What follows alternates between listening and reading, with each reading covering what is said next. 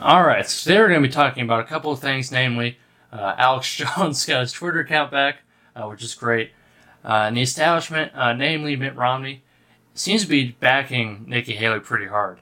I mean, she was just on Fox News, I think, the other day, and if you watch Neil Cavuto's show, you could really see how they're backing Nikki Haley. I'm not exactly sure why. I think a large part of it is because she's one of them. She's part of the establishment. She's part of the swamp. But after Vivek Ramaswamy just obliterated her on the debate stage, which I'll show you later, it's great to watch.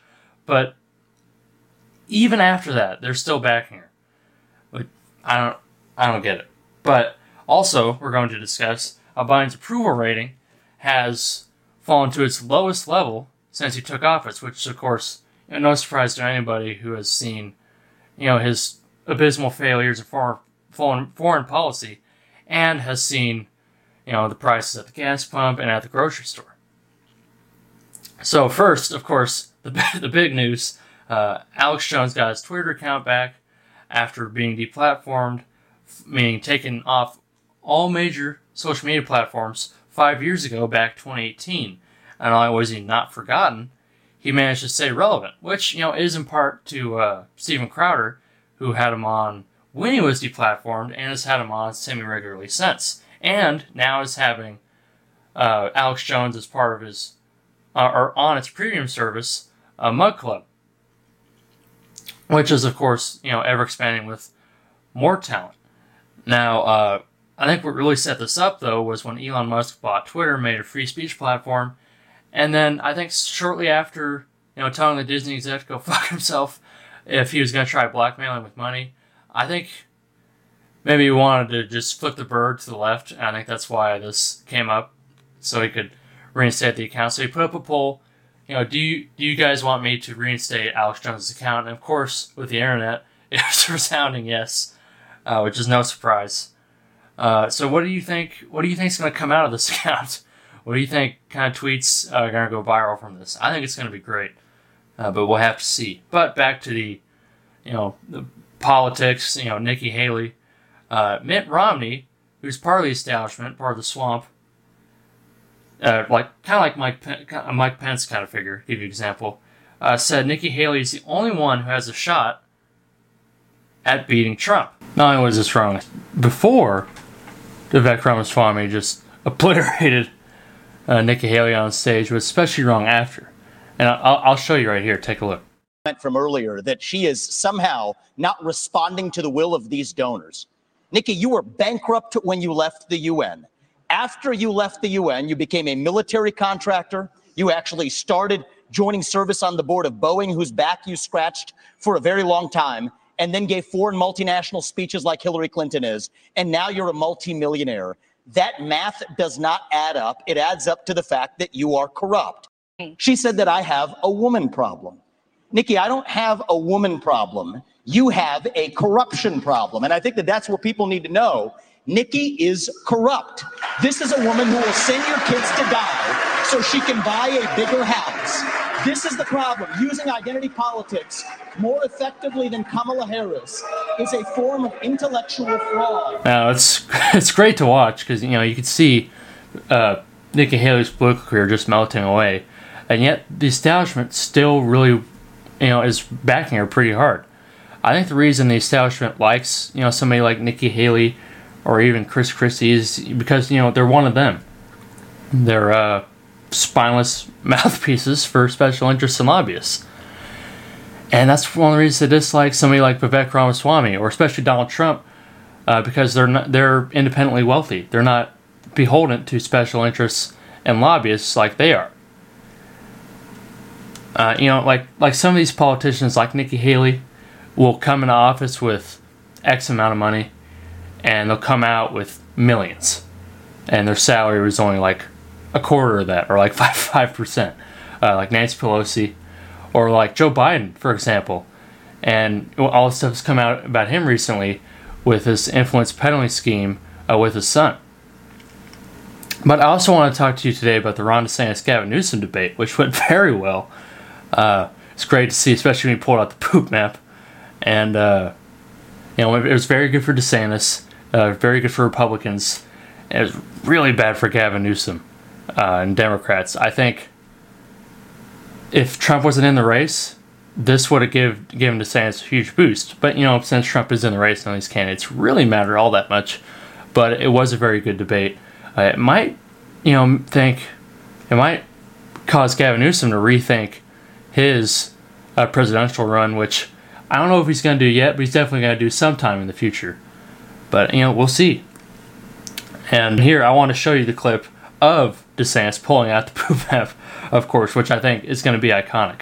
Map of San Francisco. There's a lot of plots on that. You may be asking, what is that plotting? Well, this is an app where they plot the human feces that are found on the streets of San Francisco. And you see how almost the whole thing is covered, because that is what has happened in one of the previous greatest cities this country's ever had. Human feces is now a fact of life, except when a communist dictator comes to town. Then they cleaned up the streets. They lined the streets with Chinese flags. They didn't put American flags there. They cleaned everything up. So they're willing to do it for a communist dictator, but they're not willing to do it for their own people. And he also goes, there are certain liberties and freedoms that you have in Florida that you don't have in San Francisco, like defecating on a public sidewalk, which is great. But I also want to talk to you today about Biden, and his approval numbers have dropped to his lowest rate since he took office at 33%, which is reflecting a 6-point drop for November 3rd in this survey.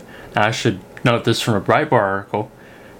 It says it's a new year low for the 81-year-old since he took office. Wow, Biden's 81 years old. I thought he was older than that. His disapproval now sits at 55%, reflecting a 3-point increase over the same time frame. Further, 19% of Democrats disapprove of Biden, as do 86% of Republicans. The 14% of Republicans that approve are probably Nikki Haley supporters.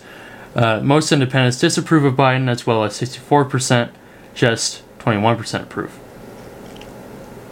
Notably, 25% of liberals, 56% of moderates also disapprove of Biden.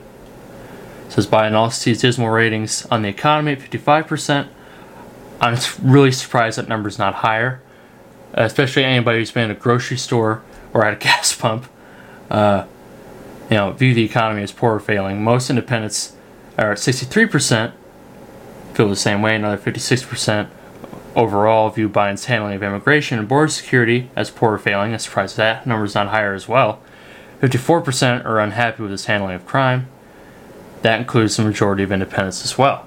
Now, of course, there's more of this article, but I just want to touch on the key points because, especially because the White House is touting this Bidenomics, and I think every time they say that, their poll numbers probably drop, especially like I keep saying, anybody who's been in a grocery store or has been at a gas pump can see that prices have increased, or just you look at the real estate market is insane right now. And who of us today is better off than we were 4 years ago? I'm not talking about personally, spiritually, or any of your goals in life. I'm talking about financially. Do you have as much food in your fridge? Have you had to cook, or do you just have to cook it more at home? Can you not go out as much? A lot of Americans are having to use credit cards to fill the gaps where their income used to cover it just fine. And the White House wants to say that this is all going well. This is Bidenomics. But Americans don't buy it. Americans see that there's not only less in their pantry and their fridge, but there's less in their wallets. And, the contrast between San Francisco and Florida is a great example of the economy, not just the economy, but the policies in terms of crime. Instead of Florida, which is prospering, and it's like 2016, 2020, like the entire country, under Donald Trump. I'm sure a lot of us remember having excess cash. A lot of us remember gas not being $4 a gallon. But under this economy, like 2020, 2023, almost 2024, it's gotten a lot worse. And we've seen everything at the grocery store get more expensive. And that's a lot in part due to the war on fossil fuels, which has made everything more expensive. And, our foreign policy was a lot better too under a Republican president. And we didn't have any new wars started. And now we have, the war in Ukraine because Biden said, oh, well, if it's a minor incursion, we probably won't get involved. And now Ukrainians are suffering. We wouldn't have sayings like, let's go Brandon, or thanks Joe Biden, if we had a president that was creating a good economy and could create coherent sentences. Like when he was giving some award for students and he was like, Chang Gao, and when he promised Americans buy a cauliflower, that's Joe Biden, and it's not a surprise that the economy and even the world is in the shape that it's in under President Biden. But anyway, that's it for this show. Got a new logo, new intro, new outro. Let me know what you think in the comments down below, or what you would like to see in the next show. And you can find the show on YouTube, Rumble, and anywhere you get your podcast. And I'll see you in the next one.